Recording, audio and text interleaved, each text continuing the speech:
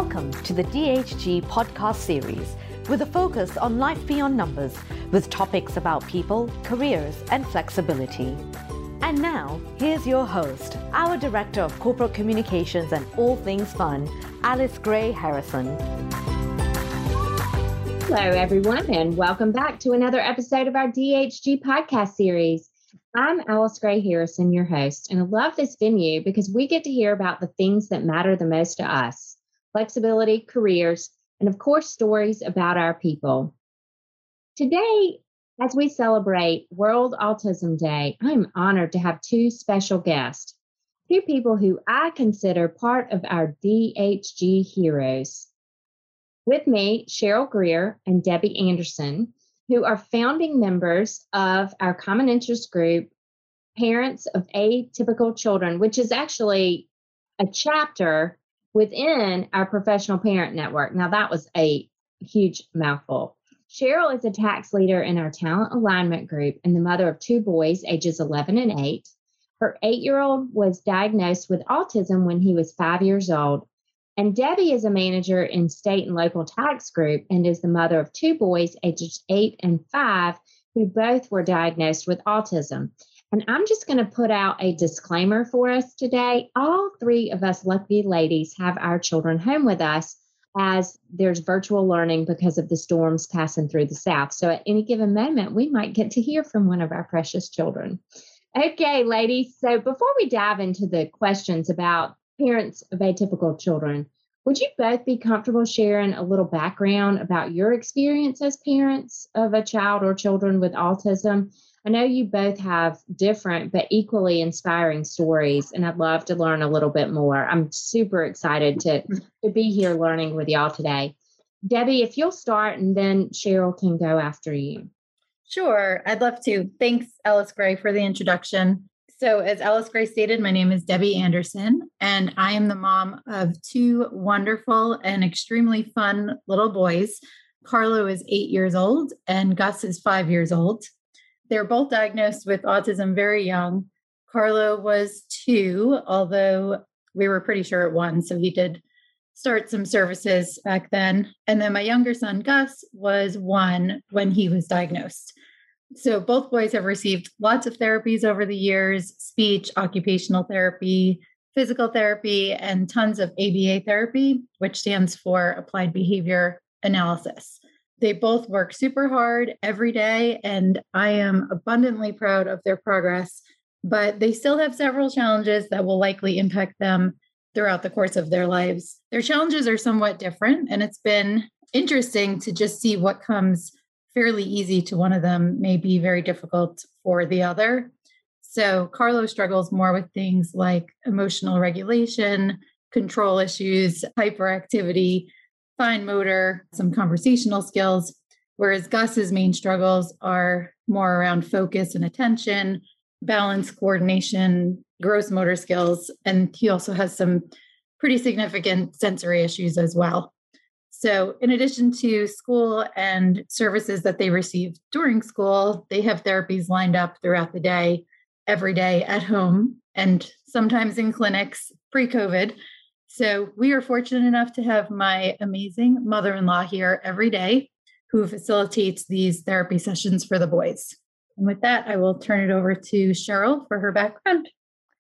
Yes, thank you, Debbie. And thank you, Alice Gray, for that introduction. We're so excited to be here today and share our stories.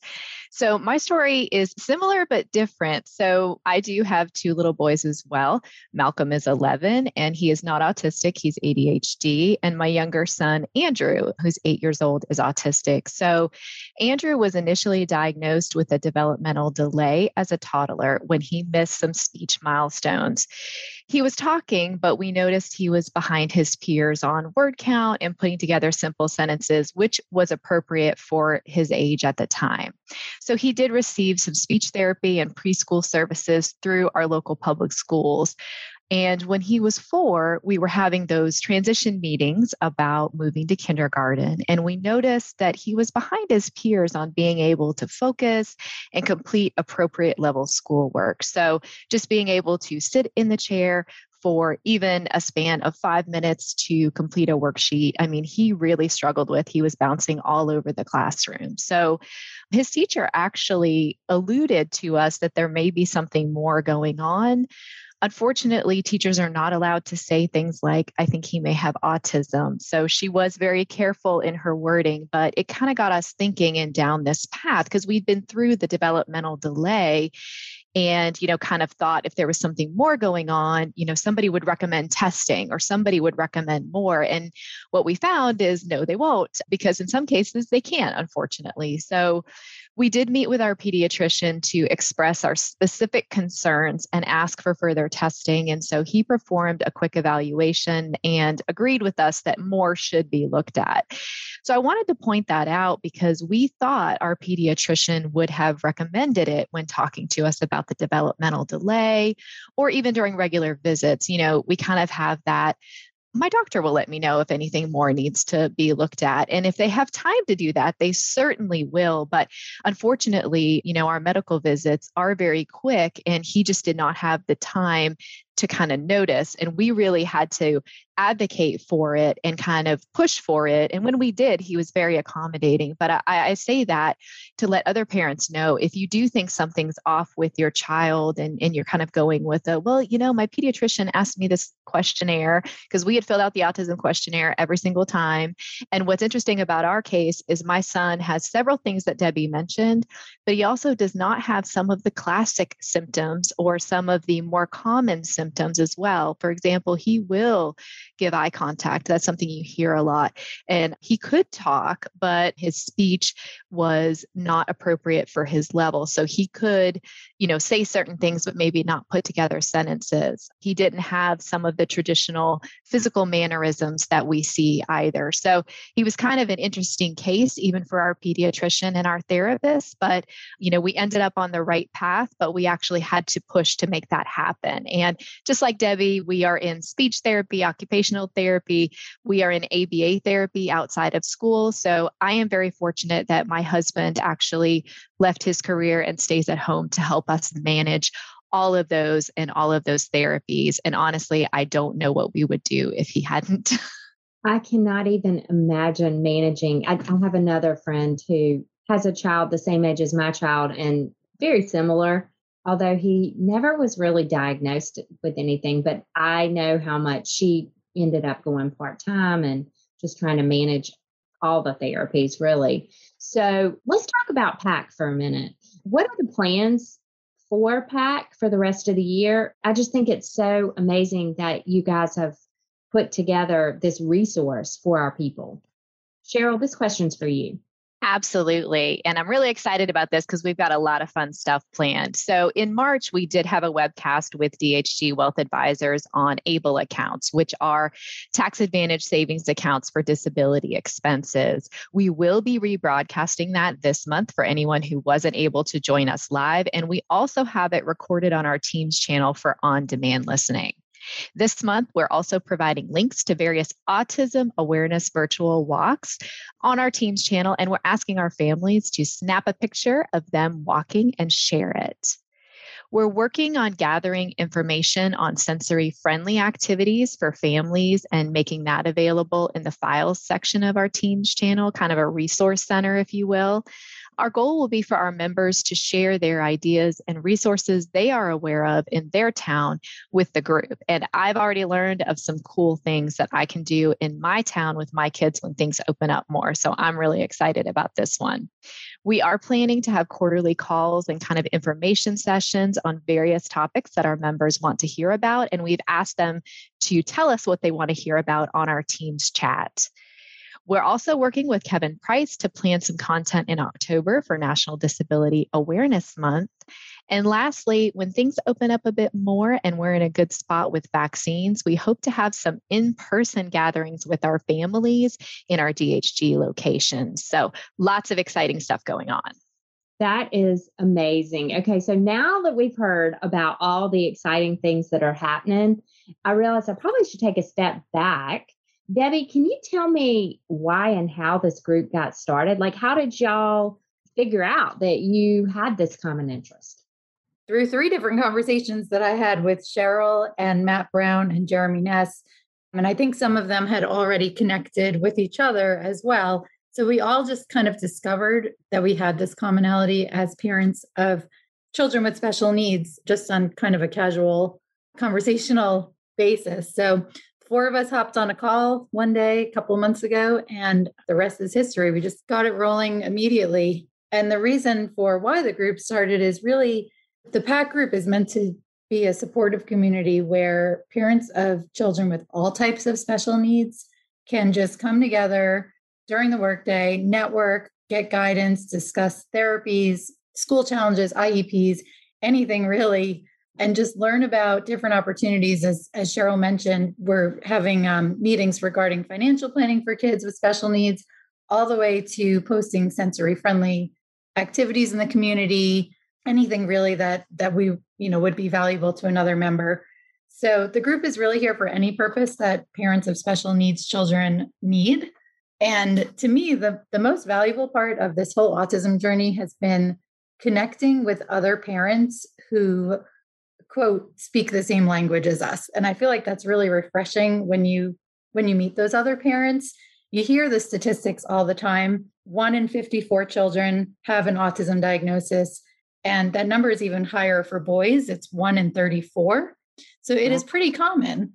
But I used to just think, well, if it's so common, why don't I know anybody in my shoes? I mean, I've heard of here and there, somebody has a child with autism, but I just didn't know anybody. And so it could all feel really isolating at times. But making those connections is just so key in coping with the additional challenges that special needs parents are faced with. So I know when my first son was diagnosed, I still remember the feeling so clearly, and I didn't know where to turn. So if nothing else, I just hope that PAC can be that resource for any DHG parent who is faced with their child's diagnosis for the first time.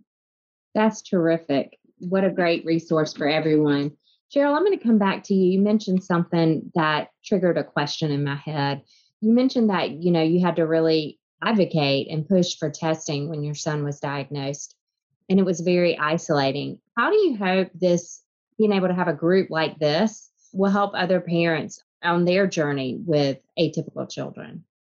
Absolutely. So I honestly, just like Debbie, I really wish I had this group to turn to when we were going through our journey. There are so many questions and unknowns, and at times it can feel like you're walking through a dark forest trying to find your way. And to Debbie's point about speaking the same language, sometimes it feels like it's a completely different language with all these different therapies and different milestones and all of that. So just having someone to bounce ideas off of, or just say, hey, I'm noticing something about my child. Do you think I should get tested or anything like that? I would have really appreciated a group like that. Having other parents to talk to and share their journey is just so helpful in navigating that process and feeling less isolated. Your family and friends, they want to help you, but if they haven't been through something like this, then there's only so much support they can provide. And so this chapter is a safe place to exchange ideas, struggles, and also celebrate successes for those with an atypical child or family member. So I will say, as Debbie mentioned, this started with a group of parents.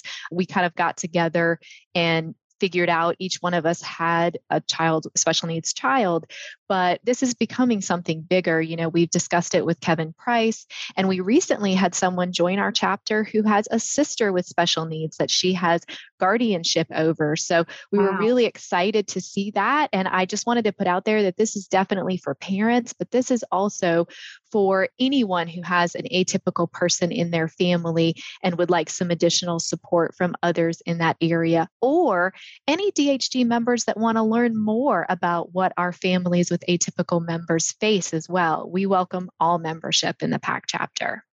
I wish you could see my face because I'm just nodding as you're talking about, just being able to connect with someone. I myself don't have an atypical child, but I do have an adopted child. And so I know what it felt like when we started the adoption journey, and it's just different. And so I can imagine that if I had resources like that, it would have been really helpful to guide me and help me understand resources and just be an empathetic ear. So I just really applaud the work you're doing. And I encourage people at DHG to get involved to learn more because, as we understand other people, it makes us all stronger and more inclusive as a firm. So as we spread awareness for autism on World Autism Day, Debbie, can you share with me one myth? I know there are tons of them, but one myth that you'd love to dispel. Is there one thing that you wish everybody knew about raising a child with autism? Sure. Well, one myth that I always say I wish people understood is just that not every person with autism has an area where they are considered to be a genius. And the reason I bring this up is that I've had several people over the years ask me, like, what is your child's superpower? What are they genius in? What kind of savant capabilities? And sometimes I just think people see stories they read or see on TV. Like there's one story with a man who flew over Rome in an airplane and then he drew the entire city from memory. Or the Good Doctor, the show that's on TV right now, portrays this doctor as having these savant skills and he can visualize all of the body's organs in a second and come up with these genius ideas that nobody else on the show can think of, and they can't see it the way that he does. And that does exist in this world. But I think these kinds of portrayals kind of give way to a misconception about autism. Don't quote me. I think the statistic is about 10% of people with autism have savant capabilities. So it does exist, but it's a pretty small percentage. And then the truth is that really the opposite is not always true either. So not all people with autism have a low IQ. I know you said one myth, but it's kind of two myths in one. And so I think about 1/3 of people with autism do have a diagnosis of an intellectual disability as well. So this is why we say autism spectrum disorder. It's a vast spectrum, and our children fall on different places on the spectrum, really depending on what it is that we're talking about. And I know you asked about what I wish everybody knew, probably just what goes on in our minds constantly. I mean, I feel like I can probably speak for most parents when I say that we worry all the time. We worry that what we're doing isn't enough, or that we're parenting wrong, or if our children have a disability because of something we did. And I think that's probably the case for a lot of parents of kids with all types of special needs and disabilities. We worry about the near term, the long term, will they make friends at school? Will they be accepted? Will they be bullied? In the long term, will they live on their own? Will they get married or have meaningful friendships, drive a car, have a career? These things are just constantly in the back of our minds because we don't have a crystal ball to tell us what their future holds. And so, again, this is why I think this group is so important. We are all here to support each other, and we want to embrace these challenges and our fears together and be able to lean on each other for support and guidance when we need it the most. Bravo. Again, I wish you could see my face because I'm smiling and clapping. I applaud both of you and everyone who has been instrumental in starting this group to help each other and also to help educate the firm. You two both are truly DHG heroes. So thank you very much. And thank you, Alice. Yeah. And thank y'all for joining me. And this one goes out to all our listeners. Thank you for listening to Life at DHG, our premier podcast series. If you like what you just heard, we hope you'll tell your friends and colleagues. Be sure to check out our DHG blog for more great stories about our life beyond numbers. Join us next time for Life at DHG.